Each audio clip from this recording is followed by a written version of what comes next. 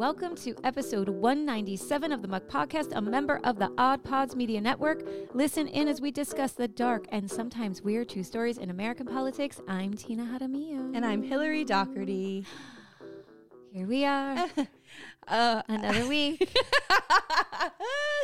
You know, last year we dressed up in Halloween costumes, which I guess we still have time. I was thinking about that this morning, except my shirt hasn't gotten here yet. It's getting here today. Ooh. And you know what else? This has nothing to do with my Halloween costume, but it literally just popped in my head.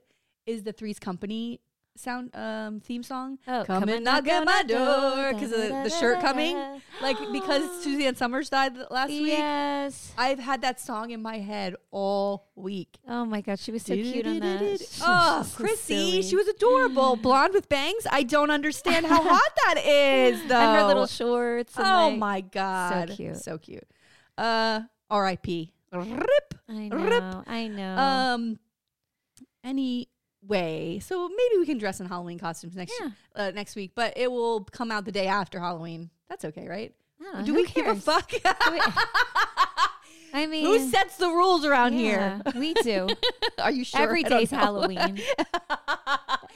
Every day's a horror show. Yeah. I mean, in the state of Florida anyway. Yeah. So what do you got? We probably have similar. We might have some similar things. One thing that I thought was funny was, you talked about it last week, was DeSantis helping Israeli Americans come back. Mm-hmm. And then he left them stranded. Oh, in Cyprus? In Cyprus.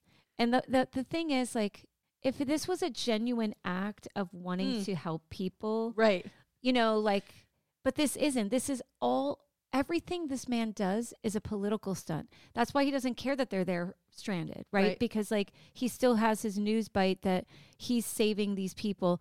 And the other thing that, like, is cuckoo for Cocoa Puffs for me is, this is the same man who had people flying Nazi flags outside of Disney with flags with his name on it, and he's never once condemned it. Right. And now all of a sudden, Israel's important. Here he is. Yeah. Oh, I'm sorry. You didn't get one of his new campaign T-shirts? Oh God. It says DeSantis Airways, and it's got a plane on it.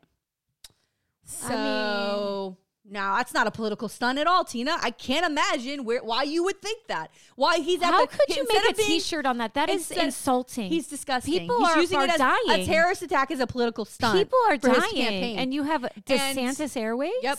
And also, I love that he came off the campaign trail to stand on the tarmac with his goofy ass face. Could you imagine, you've just been through this horrific thing, you just want to get home, and you got to look at it, and you got to shake this guy's you come hand. off the plane, and there's Meatball DeSantis with his boots, his high heels, his lifts. Yeah, it's gross. Those pictures of his feet in the boot. Yeah, there's something in that boot. No, it's a lift. It is a lift. Yeah, which also... I mean, this poor man. Listen. This poor man. The psychological examination on this person, I would love. And somebody give it to me. Yes. Please. I would love a physical and psychological. Yeah. You know, like, is his penis really small? You know what I mean? Wait a minute. You need an exam for that question. Because I mean, we already know the answer. We already know the answer. We already know the answer. Also, how dare you say penis? That's my job on the podcast. I'm sorry. I'm the one who says penis. Well, do you want to stick in Florida for a minute before we talk about... I want to give a shout out to Senator Jason Pizzo. First of all... Oh, my God. He's a king. He's king. He's a king. He's our little wonderful king. Yes. Yeah. And... this is what we're talking about. So last week I lost my mind. Yes. Hey, but I'm better now. I took my psychotropic drugs and I'm better now. He takes the reins.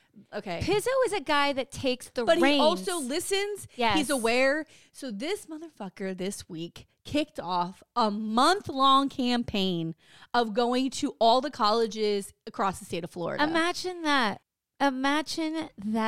Hitting the youth. By the way, not going to, places like Century Village, where old people are. Yeah. No offense.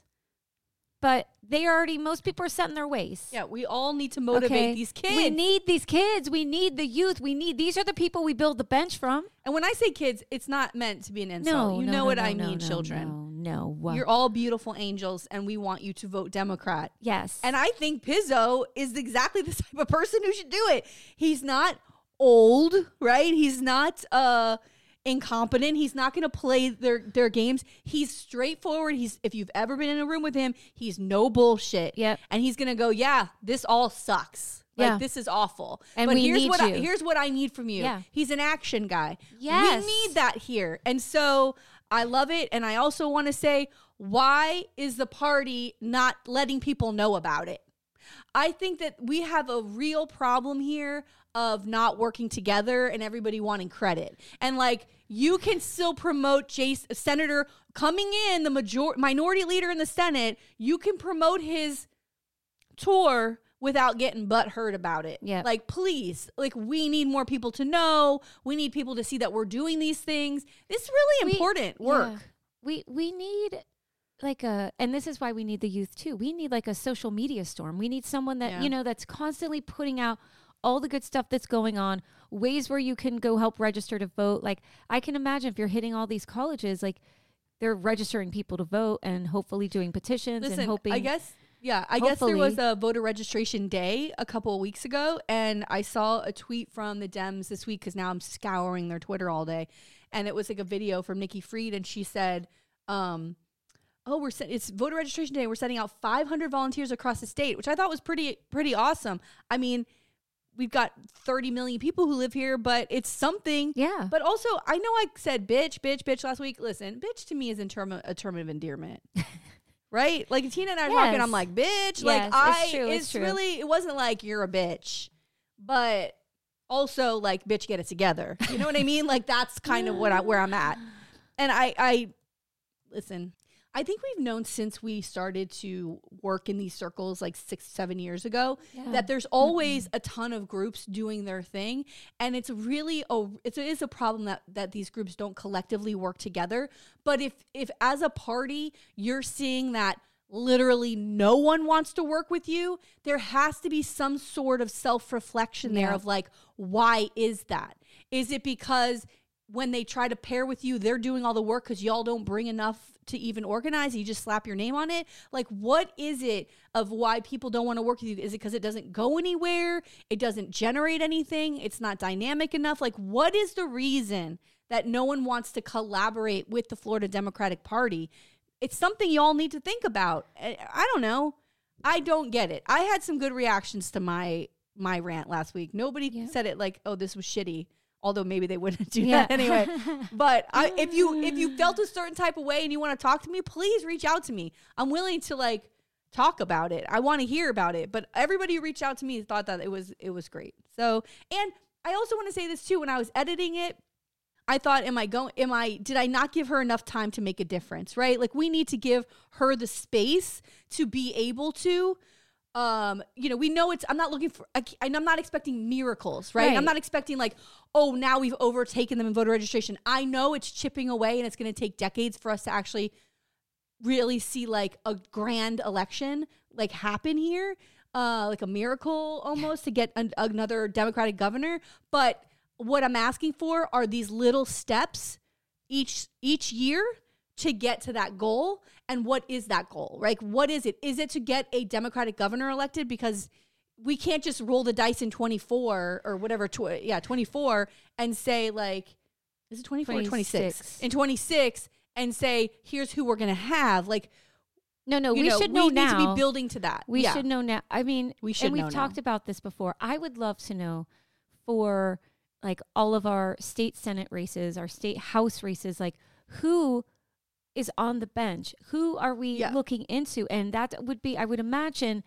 county by county, right? That I'm sure with the different districts, but like the county clubs, right? Or not clubs, I guess, whatever. Caucuses, but, like Broward Democrats. What is the plan? Yeah. And we talk about this all the time, and they should know all of their clubs and caucuses within the county and whose leadership is in there and who are people that we can tap into to say, hey, have you thought about running? Have you thought about this?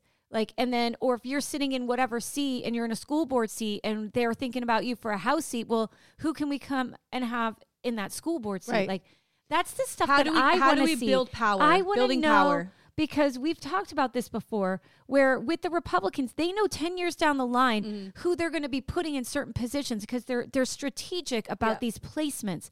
And I would love to see that in Broward. Or is there a strategy meeting? Is there a way where is there a committee, something that's just like a build the bench committee where that's what they do and tap into like who are leaders that we see emerging from volunteer groups and things.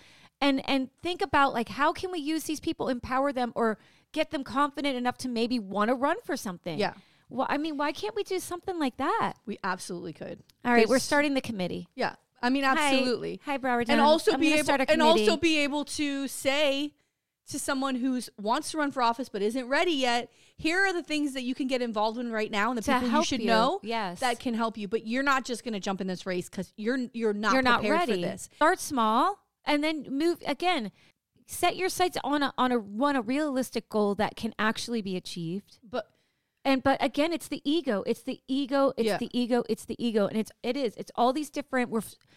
My husband says it all the time that the Democratic Party is fractured because there's so many special interests. There's so many different things. But local seats shouldn't be like that. They shouldn't be like that. But we don't have. There's no. I don't know. I don't feel like it's cohesive. It's not. You know. Please. To get a binder and start putting plans together, they'd go, we don't have money for a binder. You know what I mean? It would take it's simple planning and organization. Put people to work. It's like such a mess. It's such a mess. I'll help and do stuff. Ask me to do stuff. Tell me what needs. Where is the opening? Oh, God bless. You know what I mean? Like, where is there a space of like, we need help with X, Y, Z? And then somebody can go. We heard somebody putting a thing together about that, like who should run for what seats or what seats will be open, and we need to know who to fill them with. But also, here's the other thing. Oh no, I know someone who's doing that because remember you were part of it. That's right. But you know, like where do we go from there? Yeah, and I mentioned the Broward County Commission last week because it looks like. Listen, I love you all. If you hear this, I love you. The people who work behind the scenes there. Yes, not the commissioners. I don't give a fuck. It looks like. The Walking Dead sitting up there. Okay? It's enough. It's enough. There are some people sitting on that commission that single-handedly doomed us in 22. Steve Geller. What are you doing? And also, you have people that work behind the scenes there that have worked there for a long time that are perfectly capable of taking over those seats. That's the kind of stuff that we should be doing. Instead of treating them like your gophers, you should be showing them the way because they make so much money. They make so much money at that commission. They're not going to give up that money. These people aren't your lackeys. Yeah, and also, they're the ones doing all the work for you. It's time. Like if we are going to build a strong party, this is how we do it. This is how we do it. And you what are you going to do? Die in the seat? Come on. Get the fuck out of here. Yeah. Come on. What are you? What is this? What is this? What are you doing? Diane. Yeah, what are you, Feinstein? Nobody gives a fuck. And it's and you sent me that clip of Zappa.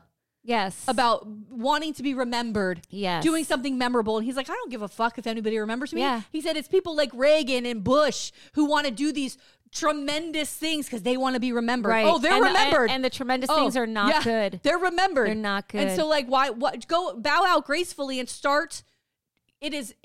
I would have more respect for any of those commissioners if they were, like I said, bringing somebody under their wing and preparing us on and keeping that seat as a Democrat safe seat. I'd have more respect for you than what's happening now, which is just holding on for dear life. They serve in the Senate in Florida, they serve in the House, and they come back here and run for a seat. There's nobody else available. Hang up your hat. It's enough. You know what? Please. Again, please. like these seats are not supposed to be lifetime seats. Yeah. You give your time to your community and then you have to move on. Yeah. We need fresh ideas. We need new energy. And it's like, I feel like I'm being ageist every time. I'm not trying to be ageist. I have specific people in my mind I know could take those seats right now and be fucking great at them. Like, I don't know what you're doing. It's anyone that has this, ego is good. Too much ego is bad. Ambition is good. Too much ambition is bad. You know what I mean? Like, it's they, you say it all the time. They have this and they don't want to let it go because they want to be invited to the things you can still go to all the things. You could go back to just being a member of a club or a caucus and still volunteer and give time. And And be respected. And people will probably still come to you for advice and for things like that. Absolutely. You'll be honored. You'll be honored. You like give other people time in the spotlight. But also like, you think can't about it this hog way. Think about it this way. Like I said last week, like there's reasons why people like Maxwell Frost and Anna Eskamani are revered and like rallied around, because the way that they speak about issues, they're honest, they're straightforward, and they're young and they're energetic, and they know what the fuck they're talking about. There are so many people in Broward that are like that, and when we look at our party here, we want to be able to present in that way. We want to be dynamic and fresh and honest and straightforward and about the future. That's not what this looks like right now. No. It doesn't look like the future. It looks like we're still sitting in the past 20 years ago. We need to really think about how we're building power here. I'm only focusing on Broward because I don't know enough about everywhere else around the state. But here, it looks like dead man's land. Like, it doesn't have to look that way. We have really competent people in their 20s who can take over these jobs and know it frontwards and backwards, and will go to Tallahassee and fight for Broward County. Like, you know what I mean? Like on Broward days. Like, they go up there. You are not owed this seat, and no one... Stop. I don't want to hear about any of them running for office again in Broward. No fucking way. And you know, is there someone that can have a conversation with them? No, because we don't have a strong Broward Democratic Party. You know, if you had a leader in that party who could actually who was respected enough in the way that he would be listened to, that they would be listened to, then that would be a different thing. Yeah. Same thing with, you want to create a list of like who should run in these seats. You need to have a strong party leader who's going to say, we're not going to show you support because this is the person who has the track record and is going to run in the seat. Right. And we've done the polling or whatever, and we know this person's going to win. Right. It's not your time, but here, let's see where we can fit you in. Thank you so much, but let's see where we can fit you in. Right. But they don't have that power because they don't have anything to offer. The Broward Dems can't give you volunteers. They can't give you money. They can't give you time. They can't give you anything. Mailers. They can, you know what they'll do? They'll mail your picture out next to your other Democratic opponent. Yeah. And be like, which is ridiculous. Pick one. Which is like, ridiculous. Like, that's ridiculous. It's ridiculous. You offer nothing. Because we don't, and I get like, you know, there's so many people that we love and all that. You don't want to pick sides, but you know, there's a time where you do have to pick sides, because we know in recent history, a seat that was lost. Seat that was lost. I am not even a psychic, and I know what she's talking about. Nancy Fry. Lost. Nancy Fry, all right? For no reason. Yeah. For no reason but for petty bullshit. Oh, he's my friend. It's petty. I've known him since Young Dems, Broward Young Dems. I've never heard of that guy. Yeah, nobody gives a fuck. I never heard of that guy. My dead blind grandmother knew that was a wrong pick. Wrong pick. But this is the stuff where instead of saying what is best for the party and saying to your friend, hey man, like, you know, people don't really know you. You haven't been around for how many years? I never heard of the guy. Honey, please. And you have someone else who is so dynamic. I mean, my God, who gives up all of her time? Who's still working in campaigns? Still doing work and will still show up for everything that they do. Bitch, please. And they couldn't support. It is so upsetting to me still now. And I know. We're moving on. We gotta move on. Sorry. I don't know how I went down the Broward County Commission Road. Hi. Let's, okay, so Jordan is out as speaker. As of October 21st, he's out. They did a closed door meeting yesterday. Here's what my favorite thing about all of this. They crash and burn. They for days, like Republicans for days fucked with him too. Like, first he had a good amount of votes, and then they were... This is real. They strategically knew that in the next vote, these 5 people aren't going to vote for him. And then the next vote, these 5 people aren't going to vote. Yeah. The Republicans are fucking with each other in a way that's so insane. And Moskowitz put out a clip. I sent it to you on Twitter. I want you to insert it in the podcast. It is when Mufasa and Scar, when Scar throws Mufasa into the lions. And then afterwards, the hyenas eat Scar. Yes. And he's got names like Scalise and Jordan and all the guys. Like, you have to put this in here, right here. Yes. Hi. And now we're back. Okay. You have to watch this. I mean, that clip is insane. It's insane. And it's so perfect. And Moskowitz, please go look at Jared Moskowitz. He's our house rep on Twitter. He is the official Let's Drag Jim Jordan account. Yes. And I'm living for every second of it. It's so good. It's so good. I just love him because he's quick with a quip. He's quick with a line. He knows. He loves making fun of them. Yeah. And I love it. I love every second of that. I have one last thing. Okay. Is that so? Our friend of the pod, Harold Pryor, who's our Broward County State Attorney, created a I don't want to say it's like a program. I'm not really even sure how to call it. It is a committee. It's a committee where they go over old cases from Broward County where someone said I'm innocent, falsely accused, or falsely imprisoned. Yeah, and so they review those cases. And the very first person who they work with the Innocence Project. The Florida Innocence Project, which is huge. Oh God, please donate them money. The first person they were able to free from prison, he had been in prison for 16 years because he was wrongfully convicted, is Leonard Cure. And it was of a robbery. Yeah, which he wasn't there. It was like the witnesses it was just all bad. And he was in prison for 16 years, which is traumatic, So he gets out. I can't even imagine. I can't either. He gets out this week. Actually, I'm sorry, with end of last week, the legislature and DeSantis signed off on this record $1 million payout to him for being wrongfully convicted in the state of Florida. And he was visiting his mother in Florida, and then he was driving home to Georgia because he got out of Florida. Lucky. Gets out of Florida, goes to Georgia. He's living in Georgia. He's speeding down the highway. He gets pulled over. The cop asks him to get out of the car. And he gets out of the car and he's asking the officer, like, why am I being, he pats him down. And then he says he's under arrest. But for what? For the speeding? So I'll tell you about my speeding experience in Georgia. Yeah. So the cop explains to him that speeding in the state of Georgia is a felony. Like it's a crime, arrestable crime. Now, I was speeding in the state of Georgia in June on the way home from my nephew's graduation. I got a ticket. I was in the car with my parents and my children. I got a ticket and I moved on my way. It was a $200 ticket and I paid it, which is pleading guilty.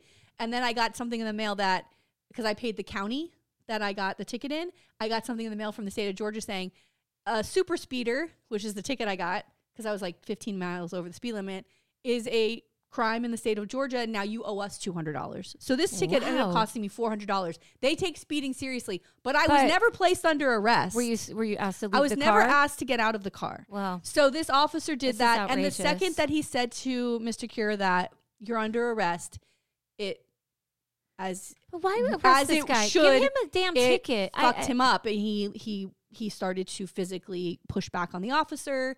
It was a struggle. The officer attempted to taser him and then ended up shooting him.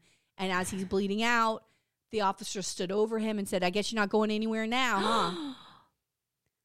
And then as he's bleeding through his shirt and he's bleeding out and he's doing this, then the officer went to the car to get a defibrillator to try to attempt to save him. There's also on the video, you hear the officer 10 or 15 minutes later, once the ambulance gets there, he's upset and he's visibly crying because this is, I can imagine shooting someone and killing them is not the way you want to move through your life. Yeah. And the other officers are like, well, it was you or him. So we'd rather you be here. Anyway, there's no reason to shoot him though. He didn't have a weapon. They went to tell his mother and she opened the door and she saw the officers and they said, the police killed him, right? Like, this is what this family has. They just got him back. This whole man's, his life and his death have been so wrong, and he deserves so much more. I am so angry mostly because of the comments, like on the Sun Sentinel article on Facebook. I've been fighting with these fucking white trolls, which I don't do. I don't spend my time fighting trolls. But when they're like, he just got out of jail, he's a criminal. Like, you don't read know the story. Why this is a moment. You don't understand because you didn't read the article. And then I kept putting the Innocence Project article in comments like, why don't you go see what happened to him that day? Why he was arrested? How long it took to get him out? It is such a tragedy and such a microscope on this country and the racism and the police brutality that exists here. Turning a blind eye. The justice system is fucking broken. a friend of ours who's also a fan of the pod, works at the state attorney's office. We attempted to get her on to talk about it this week. They're not allowed to talk to the press right now, which we totally understand about this. So when this is all allowed to, we're going to have someone come in here and talk about this, because we really need to continually talk about black and brown people and how they're treated by the police, how they're sitting in jail for years and years for drug charges, for false imprisonment, for things that are like, it's fucked. And where we know that the sentences there's discrepancies between the sentences of what a white person might get for the same misdemeanor or crime than a person of color will get. And then we have this example of you being a super speeder and not even being asked to leave your car. Why is that? Right? Why is that? Right. I wasn't asked to get out of my car. I would have gotten out of the car, right? I would have done the same thing. Like, why ask him to get out? Why not just, he could probably see that. He didn't, the officer very clearly also didn't do anything to de-escalate this. Like, saying like what's going on. He doesn't know who this man is. He doesn't know that when you say you're under arrest, that it triggers something. Right. If someone were to say this to me, I would also, I don't know if I'd get physically violent, but I'd be like, what the fuck are you talking about? For speeding? Like I would have gotten verbally like, what the fuck are you talking about? But I don't know. It's such a loss to me that this is such a perfect example of like who we are as a country. And like, we need everyone. I saw it in the New York Times. I saw people sharing it, but because of Israel, which is also a fucking growing tragedy over there in Palestine, like it's not getting the traction that it should have. And it's devastating. It's fucking devastating. And the money should now go to that family. Of course. Give that money to the family, because those people have suffered enough. They just lost their son, their brother. No, this poor mother. Oh, my God. I can't even imagine. What would you do? I don't even know what I would do. And I don't, they've talked so many times about like teaching cops like de-escalating techniques and different things like that. And if it's a speeding ticket, I mean, that's what he said. Why not? He goes, isn't this just a ticket? That's what he said when he said you're under arrest. He goes, what for? And he goes, for speeding. He goes, isn't this just a ticket? That's what he said. Like, he literally says that. And the cop goes, in Georgia, it's felony. What is the jail time for this? Like, what, you go in and then what, you got to stay overnight? Like, this doesn't make any sense. What is Georgia doing? Like, is speeding that crazy there that they're throwing people in jail for? Apparently, it must be, because I got that ticket. It's a $400 ticket. I was shocked when I called. I was like, y'all didn't get my payment? And she goes, oh no, this is different. This is in addition to. And I was like, what? It's crazy. It's crazy. It's crazy. But so fine, jack up ticket costs. Yeah. You know what I mean? I think he much rather would pay a $400 ticket and be alive right now. And then if someone isn't paying their tickets and now they've got a piled up set of tickets, and then you want to say, okay, well, you have all of these unpaid tickets, you're violating your license. Like, that's a different story. But to stop someone once and then, threaten them with arrest when you're not threatening everybody with arrest. Yeah. It's fucking insane. No. All right. Well, hopefully we'll have some follow up on that, because I'm not letting that go. No. I want to hear everybody talking about it. Someone wrote, fuck around and find out, when like, oh, please, you shouldn't be attacking police. I was like, wow. What? I mean, it's just so not like, this is a human being. He's a human being who has suffered indignities for almost 2 decades in prison for something he did not do. Like, suffered his life. He lost time in his life, and fuck around and find out. That's your reaction. Like, the whole thing is fucked. You don't understand why he would be physically start to get upset about that. And then he's killed on the side of the fucking road like a dog. Fuck you, man. Fuck you. And this whole thing about, just because someone is a police officer doesn't mean that we have to automatically trust that they're good and right and just. Like, we have seen incident after incident. And so, like, just to be like, oh, well, it's the cops. Well, you can't say that anymore, because we've seen so many incidents of cops behaving badly that why are we going to just automatically assume or trust that the cop is on the right side of it? Yeah. And P.S. if the just taser, I don't even understand why you have guns. Like, put those rubber bullets. Those things hurt. Yeah. Like, why do we have, I know that this is going to sound super naive and crazy, but like, why do cops have guns? Yeah. Like, I don't get it. Like, if the taser isn't working, let him run to his car and drive away. You've got the license plate. You've got all the information. Right. Like, let him go. I would rather there be like, let's find this guy and take him to jail because he fled, he tried to fight me, than let's shoot him on the side of the road. And kill him, yeah. Because it's unfair. And figure out what's going on. Yeah, no one deserves to not. Yeah. What would the officer think once he knew that? Right. I don't know. I watched the video. I didn't like it. I don't agree with pushing back on police, but in this situation, my God. Anyway, I got a long story. Ooh. I'm Richie, aka Midnight Agent Raw. I'm Devin, aka Special Delivery Dev. We're the Super Media Bros podcast. And each week, we give a comedically informative take on movies, Music, television, pro wrestling, and much more. Check us out at supermediabrospodcast.com, Apple Podcasts, Spotify, or anywhere else that you can listen to podcasts. Shades on. We're off. Are you ready? I'm ready. Okay. Let's go. This guy, whoo, honey, it's so much fun, and I'm excited to tell you about it. Okay, Let's go. Let's go. Today, by the way, the first time I've done a Oh. story, it feels like in a month. Really? You know? Yeah, Oh, it's like because 3 we weeks. did. Yes. Okay, so today I'm covering former Louisiana governor and U.S. Senator Huey Long. Oh, hi.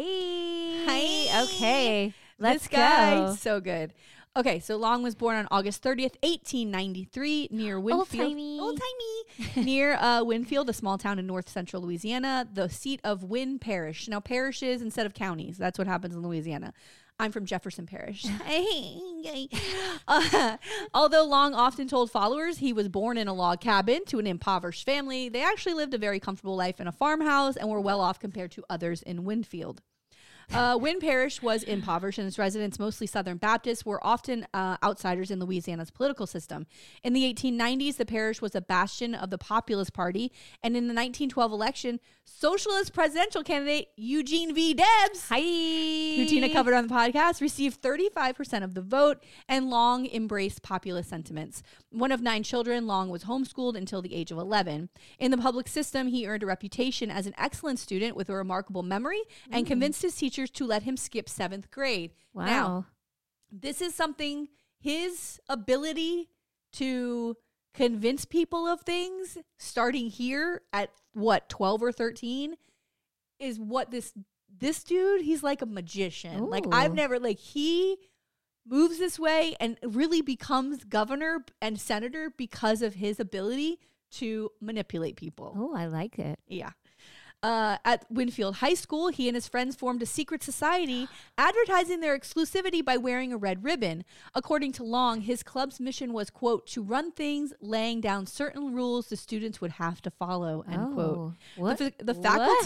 The faculty learned of Long's antics and warned him to obey the school's rules. So he's making up his own rules. So he's like, all right, this is the school's or rule, else, but yeah, but you're what's going to go the by name my of the rules. secret society? Oh, I don't know. It? Long continued. I love that. Long continued to rebel, writing and distributing a flyer that criticized his teachers and the necessity of a recently mandated 4th year of secondary education, for which he was expelled in 1910. Get the fuck out! Wow. Oh, you don't want to go to school for 4 Yeah. years? How about you just Okay, leave now? just leave. How about you just leave now? Wow. So- Although Long successfully petitioned to fire the principal, he never returned to high school, so he got his principal fired. Wow. So pamphlets, I secret mean, societies. yeah. I love this guy. Yeah, as Am a I- student, but Long I feel like I'm not going to love him. No. As a Yeah. student, Long proved a capable debater. At a state debate competition in Baton Rouge, he won a full tuition scholarship to Louisiana State University. Without a high school diploma? Yeah. Because the scholarship did not, he basically talks his way in and out of school. It's incredible I don't know what he's doing. This is crazy. Because the scholarship did not cover textbooks or living expenses, his family could not afford for him to attend. So he was unable to also attend because he did not graduate high school. Yeah. I know. I'm like, wait a minute. Don't you have to have a diploma That's to not get going into to stop college? him. That's not going to stop him. Hold on. Instead, he entered the workforce as a traveling salesman in the rural South. In September 1911, Long started attending seminary classes at Oklahoma Baptist University at the urging of his mother, who was a devout Baptist. Living with his brother George, Long attended for only one semester, rarely appearing at lectures. After deciding he was unsuited to preaching, Long focused on law. Borrowing $100 from his brother, he attended the University of Oklahoma College of Law for a semester in 1912. How did he even get in this? He doesn't even have a BA. I don't know. Also, maybe law school works different too, because remember, sometimes you could apprentice, but he's not working for a law. He's in a school. No. Can I do this? Can I just? Can I give somebody $100 and now make me a lawyer? Yeah. I mean, I want to get my PhD. To help me out. To earn money while studying law part-time, he continued to work as a salesman. One of the four classes Long took, he received 1 incomplete and 3 C's. So, well, probably because he hasn't gone to college yet. So that might be a prerequisite, bitch. He got kicked out junior year, didn't go to college, and now he's in law school. I just tried to write out I can't. I don't even know how to spell it. I don't know how to say it, but it's so fucking funny to me. And we should maybe make it the title and spell it the way I wrote it. Oh my God. It's so bad. It's so bad. Okay. He later confessed he learned little because there was, quote, too much excitement, all those gambling houses and everything, end quote. He's having a fucking good time. He's partying. College. Yeah. There's gambling houses in college. They didn't have that when I went to school. And everything must be fucking. Like, what else could that be but girls, right? Like, I mean, poker and, all those gambling houses and everything. Whorehouses. Ooh. Can I say whore anymore? I mean, I don't know where I'm at anymore. Long met Rose McConnell at a baking contest. The two began a 2.5-year courtship and married in April 1913. On their wedding day, Long had no cash with him, and he had to borrow $10 from his fiance to pay the officiant. What are you doing? Red flag, bitch. Yeah, Red flag. How did you not know this beforehand? He goes like these, touch pad in his pocket. I forgot my wallet. Oops. And they met at a baking contest. That's so Southern. Yeah.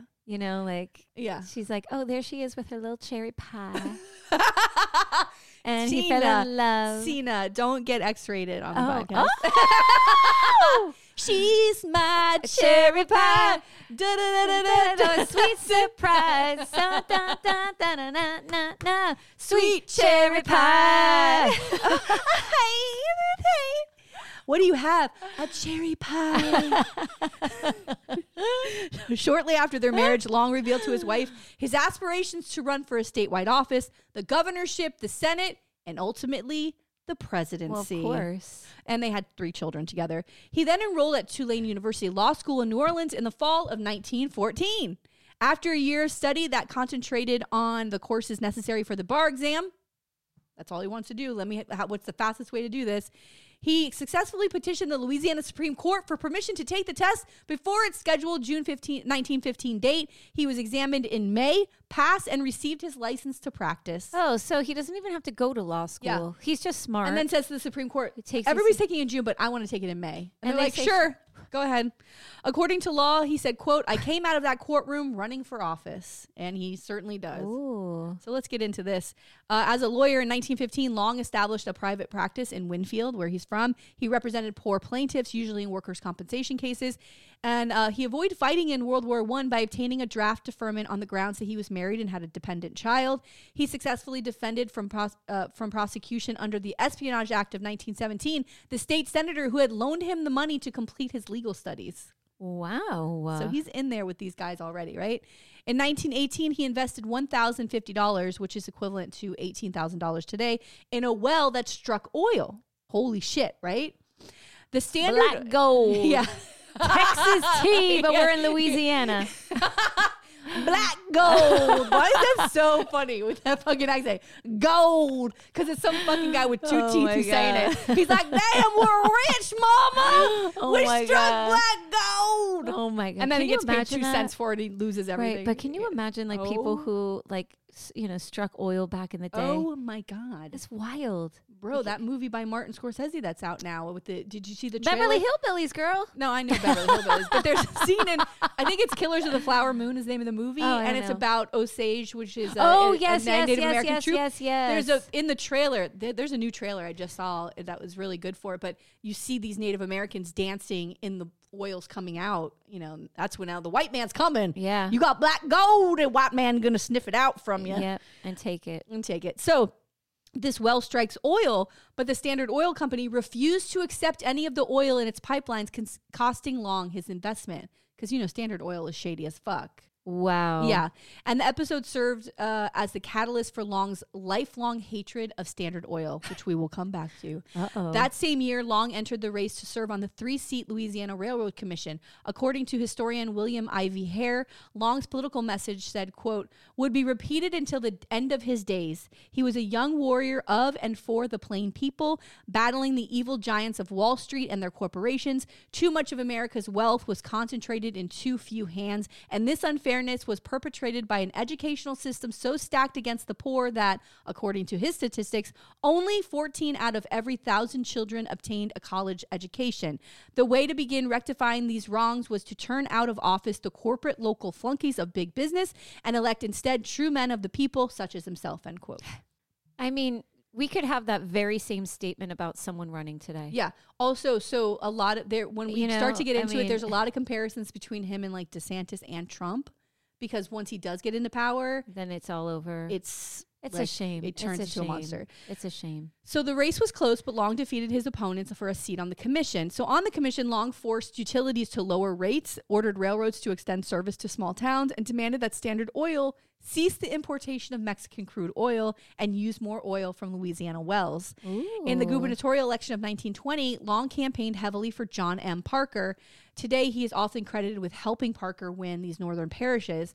After Parker was elected, the two became bitter rivals. So something must have happened. Yeah. Their break was largely words. caused by Long's demand and Parker's refusal to declare the state's oil pipelines public utilities. Because he still wants to get that money, right? Yeah. And he thinks this is a way to do it, but this motherfucker won't go along with it. Long was infuriated when Parker allowed... you can't get someone in office to do your bidding. What? I mean, I know that's what the everybody... only reason he wants to do anything. I know. Well, Jesus. Yeah. So Long was infuriated when Parker allowed oil companies led by Standard Oil's legal team to assist in writing severance tax laws. Long denounced Parker as a corporate chattel. Ooh. The feud climaxed in 1921 when Parker tried unsuccessfully to have Long ousted from the commission. By 1922, Long had become chairman of the commission, now called the Public Service Commission. Here we go. That year, Long prosecuted the Cumberland Telephone and Telegraph Company for unfair rate increases. He successfully argued the case on appeal from the United States before the United States Supreme Court, which resulted in cash refunds to thousands of overcharged customers. Wow. Now, does that not send him home a hero or what? Yes. Yeah. After the decision, Chief Justice and former President William Howard Taft praised Long as, quote, the most brilliant lawyer who ever practiced before the court, end quote. Dang, he didn't even go to school. Yeah. So, yeah, Tina, how about that? I mean, you were making fun of him because he didn't go to college. I know, you get his prerequisite. Here he is. Yeah. Prerequisite. Yes. I got it. My brain clicked. I got it. Okay, so governor. Here we go. In the 1924 election, on August 30th, 1923, Long announced his candidacy for the governorship of Louisiana. He stumped throughout the state, personally distributing circulars and posters. He denounced Governor Parker, his asshole buddy up there, as a corporate stooge, vilified Standard Oil, and assailed local political bosses.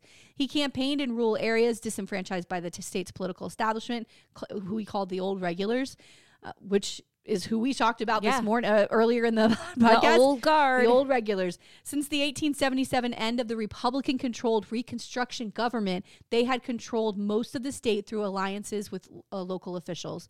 With negligible support for Republicans, Louisiana was essentially a one-party state under the Democratic old regulars. When we say Democrats, we talk about the, what do we call them? The Southern Democrats, right? The people who, were for slavery before everything. Yes. Okay. So holding mock elections in which they invoked the lost cause of the Confederacy, the old regulars presided over a corrupt government that largely benefited the planter class, which is like the upper people who own property, the upper middle class families. Despite an enthusiastic campaign, Long came third in the primary and was eliminated. The Ku Klux Klan's prominence in Louisiana was the campaign's primary issue. While the two other candidates strongly opposed or supported the Klan, Long remained neutral, alienating both sides. It was the only election Make a decision. he ever lost. This shouldn't be a hard... Yeah, but he's trying to play both sides, Yeah. right? And that's... You can't do that Yeah, this is sometimes. Louisiana. Are you with the Klan or not? So, in 1928, he runs again. And he spent the intervening 4 years building his reputation in political organization, particularly in the heavily Catholic urban South. Despite disagreeing with their politics, Long campaigned for the Catholic U.S. senators in 1924 and 26. Smart. Government mismanagement during the Great Mississippi Flood of 1927 gained Long the support of Cajuns whose land had been affected. He formally launched his second campaign for governor in 1927 using the slogan, quote, "Every man a king, but no one wears a crown," end quote. Oh. I thought you'd like that. Yeah. Long developed novel campaign techniques, including the use of sound trucks and radio commercials. His stance on race was unorthodox. According to T. Harry Williams, Long was, quote, "the first Southern mass leader to leave aside race baiting and appeals to the Southern tradition and the Southern past and address himself to the social and economic problems of the present," end quote. Okay. Also smart. Okay. Right? Not blaming. Yeah. Okay. The campaign sometimes descended into brutality. When the 60-year-old incumbent governor called Long a liar during a chance encounter in the lobby of the Roosevelt Hotel, Long punched him in the face. Ooh. Fuck you. Guy's 60 years old. He punched him in the face. Punch him right in the face. Wow. I need it. I Yeah. want someone to get punched in the face. Gates. I was going to just say Gates. He's got that punchable face. Someone just do it. Behind closed doors. Just tell me it happened. I just don't need to see it. Off that face. That fucking asshole. Ugh. What an asshole. Those squinty eyes. Oh my God. That chin. I have never in my life. Ugh. Fuck. Ugh. And they're still trying to blame Democrats for this mess. I mean, really, y'all? Like, what do you think is going to happen here? I mean, what are you doing? It's not working. It's not working. They look insane. They look insane. The party looks insane. Yeah. I mean, not that our party's so great. But give me a break. But we're not evil and insane. No. You know. No. We're a little evil, but not insane. Not insane. The Democratic primary. But not as evil, not as insane. Yeah. Senile. Yeah. Definitely senile. Yeah. When the 60-year-old... Although they got their seniles over there with Trump, who can't even, That's true. finish sentences anymore. Motherfucker's stroking out on camera, and they're like, put him back out there. He's doing fine. McConnell's fine. Yeah, McConnell. Motherfucker has 2 strokes on Trump. camera, and they're still trotting his ass out. Woo! His name's not that strong. Y'all don't need to hang on to that guy either. Like, I don't know what you're doing. They're hanging on to that waddle. But because look who's behind him. Gates. Like, that's who you're gonna trot out as the person who's running this now. Jesus. Y'all need to get it together. Okay, so in the Democratic primary, Long polled 126,000 votes, a plurality of 43%. His margin was the largest in state history, and no opponent chose to face him in a runoff. After earning the Democratic nomination, he easily defeated the Republican nominee in the general election with 96.1% of the vote. Holy shit. And at age 35, Long was the youngest person ever elected to governor of Louisiana. Some 15,000 Louisianians traveled to Baton Rouge for his inauguration. He set up large tents, free drinks, jazz bands on the Capitol grounds. And while previous elections were normally divided culturally and religiously, Long highlighted the sharp economic divide in the state and built a new coalition based on class. Long's strength, said the contemporary novelist Sherwood Anderson, relied on, quote, the terrible South, the beaten, ignorant, Bible-ridden white South. Faulkner occasionally really touches it. It has to be paid for. Right? I love Sherwood Anderson. He has a great book called Winesburg, Ohio. That's like my favorite. Nice. It's like a collection of short stories, but they're all connected. Sorry. No, love it. Sorry. Literature moment. Book moment. So his first year in office. Once in office on May 21st, 1928, Long moved quickly. Here we go. Now, this is the spiral. Now it's the spiral. Yeah, this is what we know. When somebody gets that power, how they handle it and what they do next is always who they are, right? And so this guy gets into office and, baby, it's like massacre time. Like, we are going to start chopping fucking heads off. Let's go. Okay. So he moves into office May 21st, 1928. He quickly consolidated power, firing hundreds of opponents in the state bureaucracy at all ranks, from cabinet level heads of departments to state road workers. Like previous governors, he filled the vacancies with patronage appointments from his network of political supporters. Every state employee who depended on Long for a job was expected to pay a portion of their salary at election time directly into his campaign fund. No, that has to be illegal. Of course.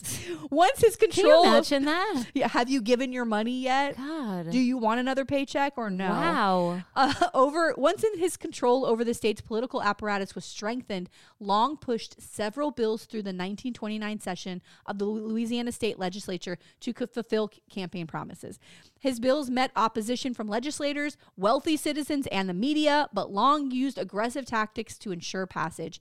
He would appear unannounced on the floor of both the House and the Senate or in their committees, corralling reluctant representatives and state senators and bullying opponents. Oh, so basically he's just strong-arming everyone into what he wants. Could you imagine the governor shows up and it's just at like, a committee? this is what you're doing? Holy fuck. No. When an opposing legislator once suggested Long was unfamiliar with the Louisiana Constitution, he declared, quote, "I'm the Constitution around here now," end quote. Wow. Now, I got That's to tell some you, balls. that just sent like shivers down my spine because it is something you would hear Trump say. Or DeSantis. Or DeSantis. DeSantis for I'm sure. like I'm the captain now. Yeah. Right? Like look at me. I'm the captain now. Like that from that movie, right? Yeah. That's the same thing. I'm the Constitution now. Oh, like if I had a dick, it'd be hard right now. It's hot. It's hot. Yeah. There's a level of hot. It's BDE. That's a turn on. Is that BDE? It's fucking BDE, where I'm just like, hey, right? But also, what? Yeah. I'm scared. Like, I got to get the fuck out of here. Louisiana. Woo, woo, woo, woo, woo. Like, you see me running with dust behind me. Like, I got to get the fuck out. I'm the Constitution around here now.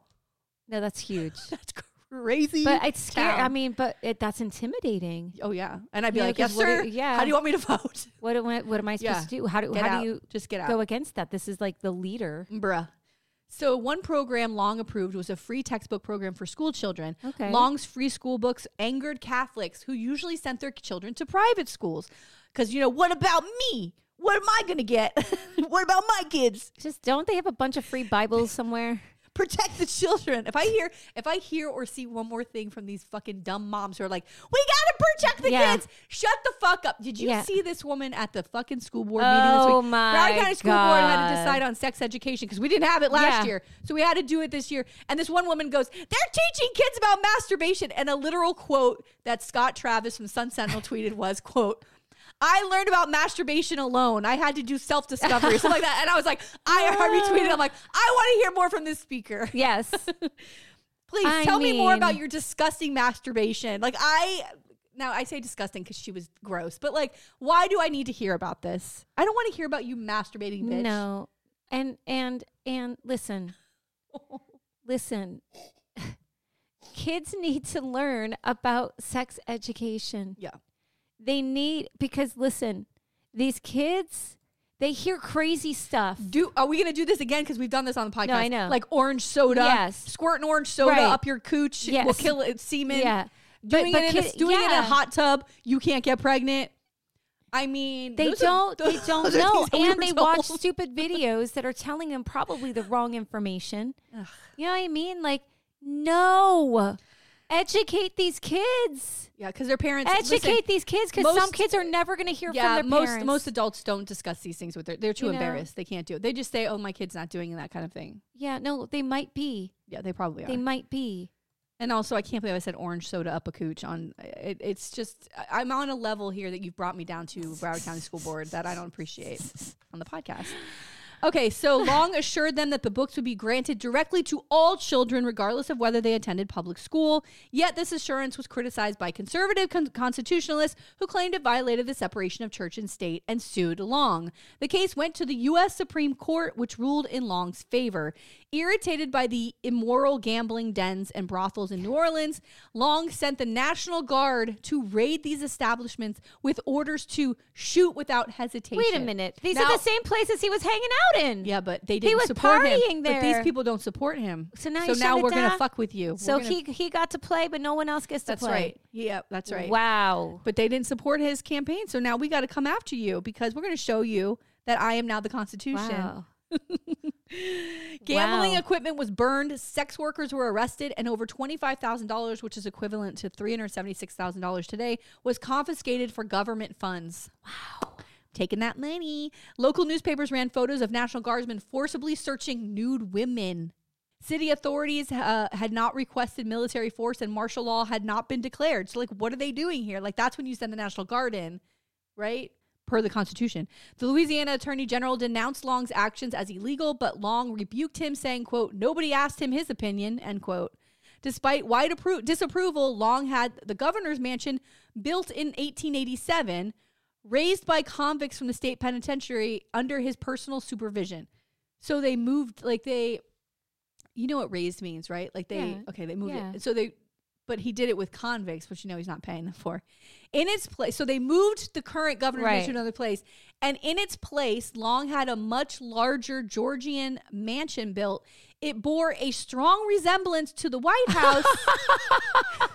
Wait, it gets better. He reportedly wanted to be familiar with the residents so he could be familiar when he became president. He had it built. He's manifesting. He had it built like he is manifesting. He had it built like the White House. Is that still around? Yes, bitch. What? Yes.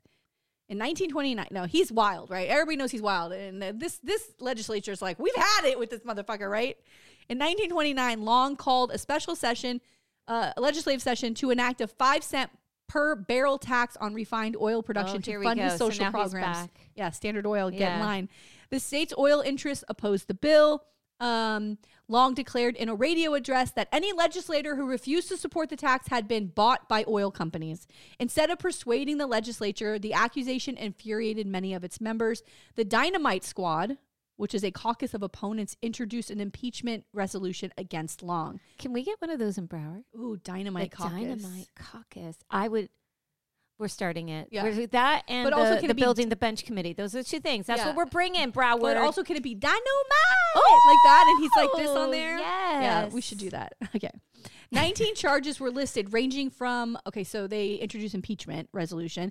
19 charges were listed ranging from blasphemy to subordination of murder. Even Long's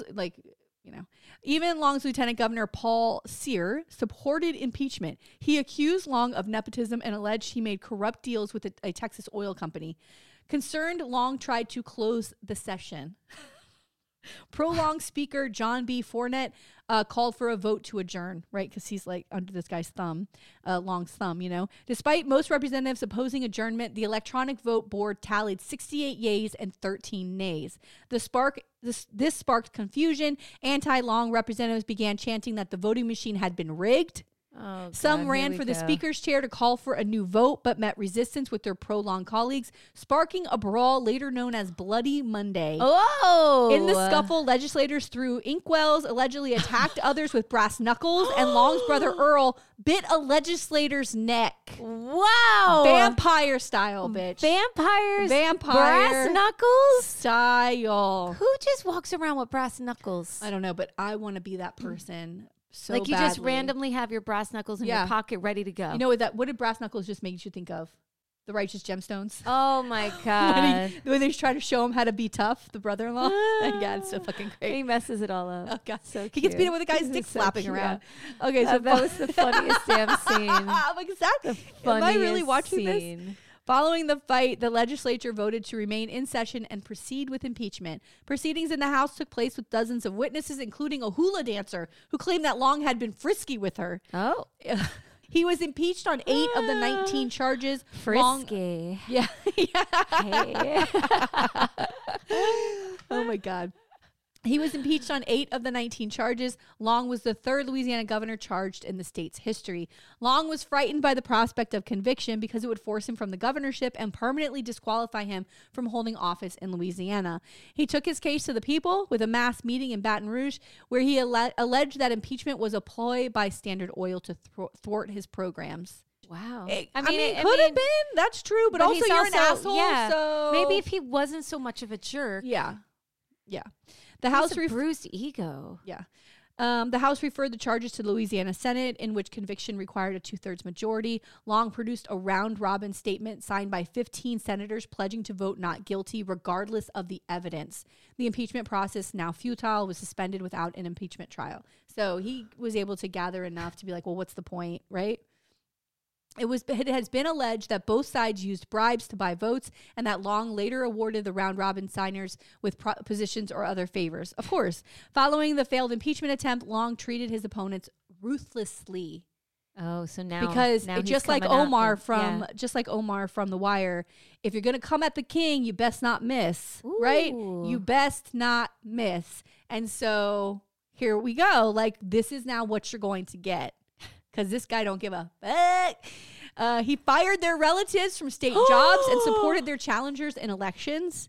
Long concluded that extra legal means would be needed to accomplish his goals. He said, quote, "I used to try to get things done by saying please. Now I dynamite him out of my path," end quote. Ooh. Receiving death threats, he surrounded himself with bodyguards. Now a resolute critic of the lying press, Here is we now go. that, Yeah. Long established his own newspaper in March 1930 called the Louisiana Progress. Oh, this is like a Truth Social. That's right. Exactly. This is truth. This is the 1900 early 1900s version of Do Truth everything you can Social. to get your own Yeah. words out. Yeah. Yeah.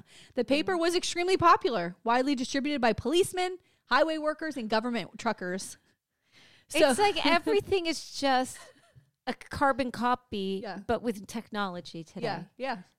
It doesn't end. You know, Trump isn't the first one to 100 manipulate. It's 100 years later. Here we are. It's 100 years later. Yeah. Hey, anybody want to buy a shirt that says DeSantis Airways on it?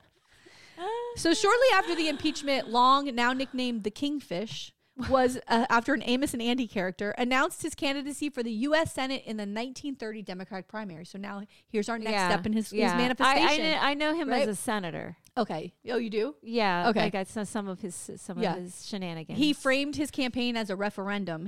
If he won, he presumed the public supported his programs over the opposition of the legislature, obviously. If he lost, he promised to resign. On September 9th, 1930, he, of course, wins his election. And although his Senate term began on March 4th, 1931, Long completed most of his 4-year term as governor, which did not end until May 1932. So he was holding both seats, like refused to step aside. I guess if it's not in their I think maybe now, probably is now. By occupying the governorship until January 25th, 1932, Long prevented Lieutenant Governor Sir, who threatened to undo Long's reforms, from succeeding to the office. Wow. Yep. And he's a senator, so like now you're up against that power as well. Yeah. In October 1931, Sir learned Long was in Mississippi and declared himself the state's legitimate governor, which we've also seen this before, right? Where now we're going to start doing whatever we want. In response, Long ordered National Guard troops to surround the capital to block Sir's coup d'etat, and petition the Louisiana Supreme Court. Long successfully argued, like he always does, that Sir had vacated the office of lieutenant governor when trying to assume the governorship, and had the court eject Sir from his position as lieutenant governor. Now governor and senator-elect, Long returned to completing his legislative agenda with renewed strength. He continued his intimidating practice of presiding over the legislature, shouting, "Shut up" or "sit down" when legislators voiced their concerns. Wow. In a single night, Long passed 44 bills in just 2 hours, one every 3 minutes. He later Jesus. explained his tactics as, quote, "the end justifies the means," end quote. Long endorsed pro-Long candidates and wooed others with favors. He often joked with his legislature was the, quote, "finest collection of lawmakers money can buy," end quote. No, ass kissers. Like, also, it's Brown the thing that is like nosers. fucking kind of shocking too is that he's just saying the part that nobody Yeah. says out loud, right? Like, he's Because saying he knows that. there's no ramifications. I wish they Has would no do that now. Like, repercussions. why is Jordan? Right. Just say how you feel about Jordan. Say the quiet part out loud. Let's hear it. Okay, he organized and concentrated his power into a political machine, a one-man operation, which is basically what they called it. He placed his brother Earl in charge of allotting patronage appointments to local politicians and signing state contracts with businessmen in exchange for loyalty. Long appointed allies to key government positions, such as giving Robert Maestri in the Office of Conservation Commissioner and making Oscar K. Allen head of Louisiana Highway Commission. Maestri would deliberately neglect the regulation of energy companies in exchange for industry donations to Long's campaign fund, while Allen took direction from Earl, the brother, on which construction and supply companies to contract for road work. Wow. Concerned by these tactics, Long's opponents charged he had become the virtual dictator of the state, which is true, right? Now, I'll tell you a little bit about him being a senator because there are things that happen there that are important that he does, but I can't get into everything. But there are some social things that he does that.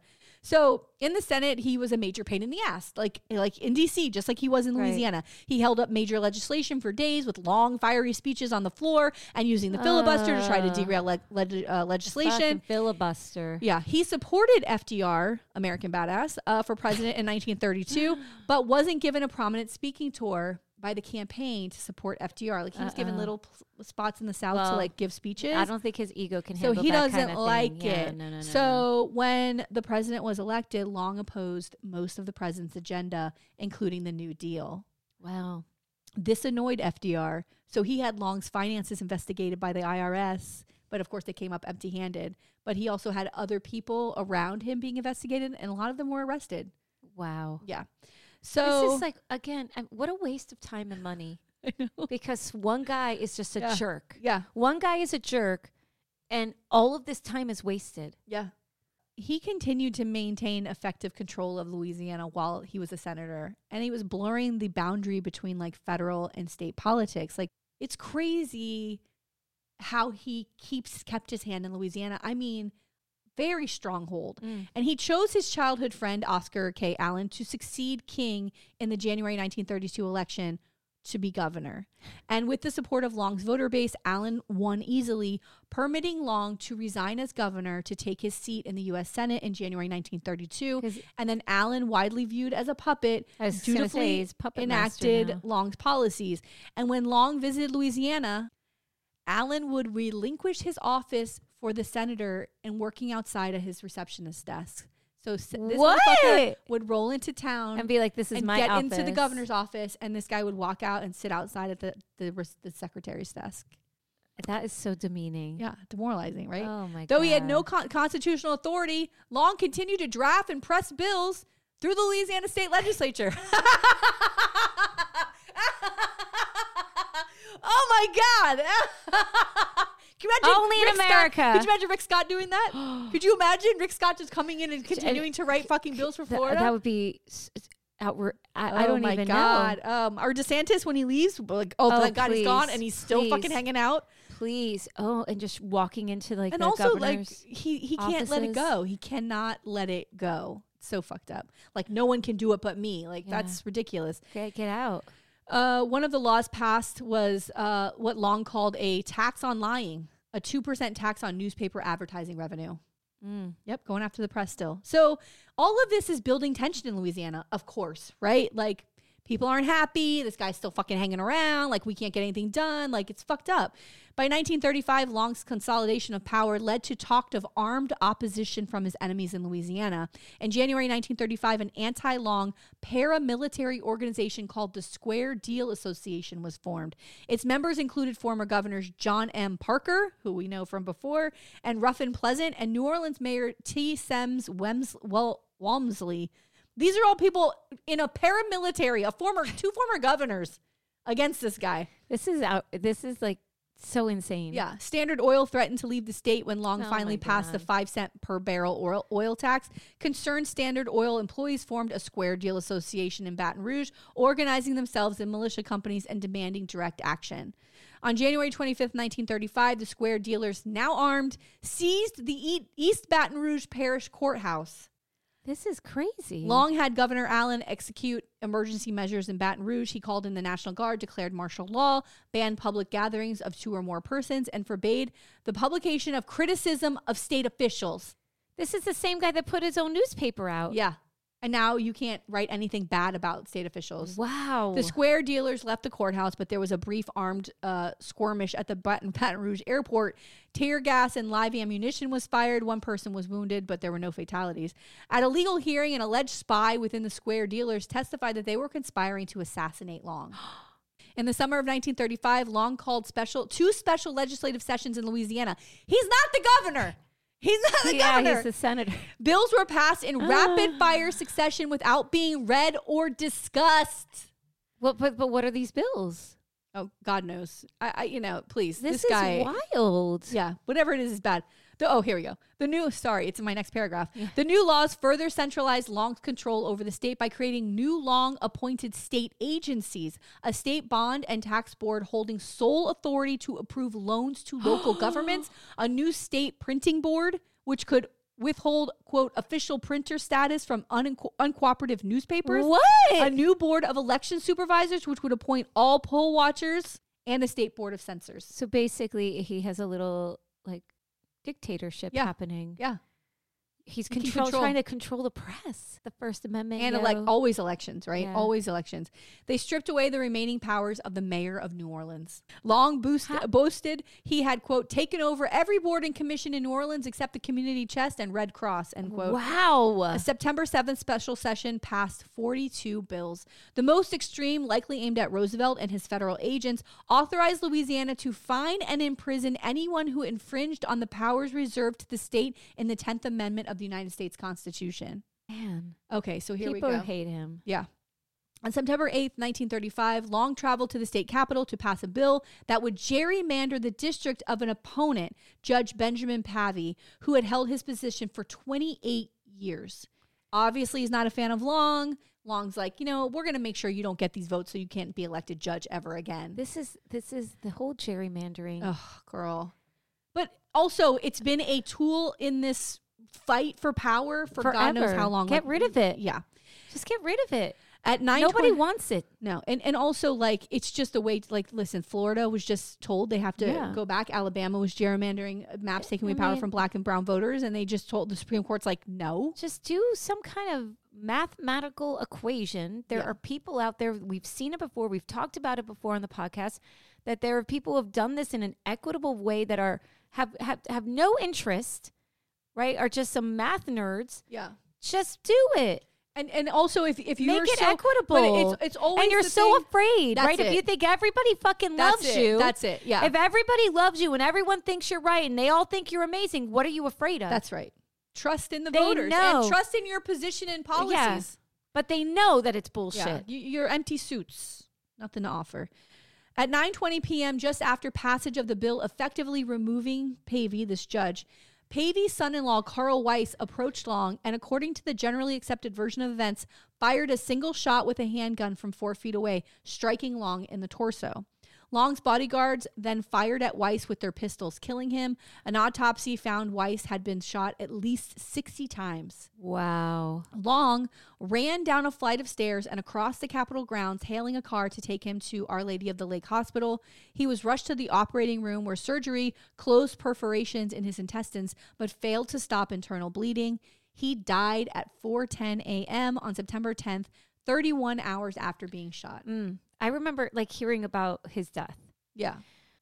I mean, I don't want to say he deserves it. No, but like, what did you think was going to happen? Yeah. Like, I mean, you have your bodyguards. Like there's only so far you can push people before they push back. Listen, I'm not saying that that's what's happening here, but I understand the frustration of watching things slip away where your mere existence, trans people and LGBTQ people, black and brown people, their history, like their mere existence is being washed away or not acknowledged, right? Or even like financial ruin because of insurance costs. I know I harp on it, but it's a real thing and people are in dire straits here. Reproductive rights, man. We're we have young girls that don't want to stay in the state. Yeah.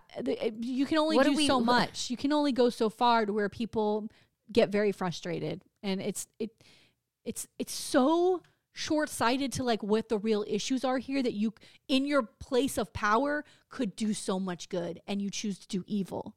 According to different sources, his last words were either, quote, "I wonder what will happen to my poor university boys," end quote, or it was, quote, "God, don't let me die. I have so much to do," end quote.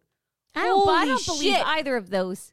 I mean, maybe they're true, and if they are, geez. I think it's I have so much to do. Yeah. That's what I think it is. This man was relentless. Yeah. You're dying. Just fucking go, man.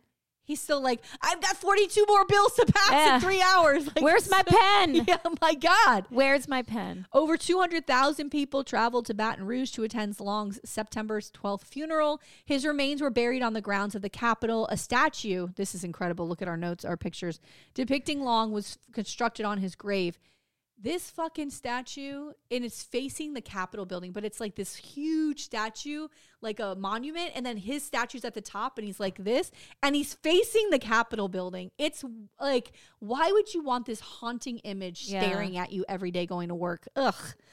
Although Long's allies alleged he was assassinated by political opponents, a federal probe found no evidence of conspiracy. Like, you know, we had those groups that had gotten those paramilitary groups. This was a son-in-law who was watching his father-in-law lose his lifelong job of like being a judge. Probably was a good, I don't know, let's just say he was a good guy. Who the fuck knows? But like, was losing at his livelihood. He got pushed to the edge. Yeah. And they were tired. And now and it was personal. It was personal. So Long's death brought relief to the Roosevelt administration, which would win in a landslide in the 1936 election. Roosevelt's close economic advisor, Rexford Tugwell, wrote that, quote, when he was gone, it seemed that a beneficent peace had fallen on the land. Father Coughlin, Reno, Townsend, who were other people who were killed, were, after all, pygmies compared with Huey. He had been a major phenomenon, end quote. I mean, he's a presence for sure. Yeah. Tugwell also said that Roosevelt regarded Long's assassination as a providential occurrence. So the aftermath. After Long's death, a family dynasty emerged. His brother Earl was elected lieutenant governor in 1936 and governor in 1948 and 1956. Dang. As chairman of the Senate, Long's widow, Rose Long, replaced him in the Senate. Oh, we've seen that before. Yeah.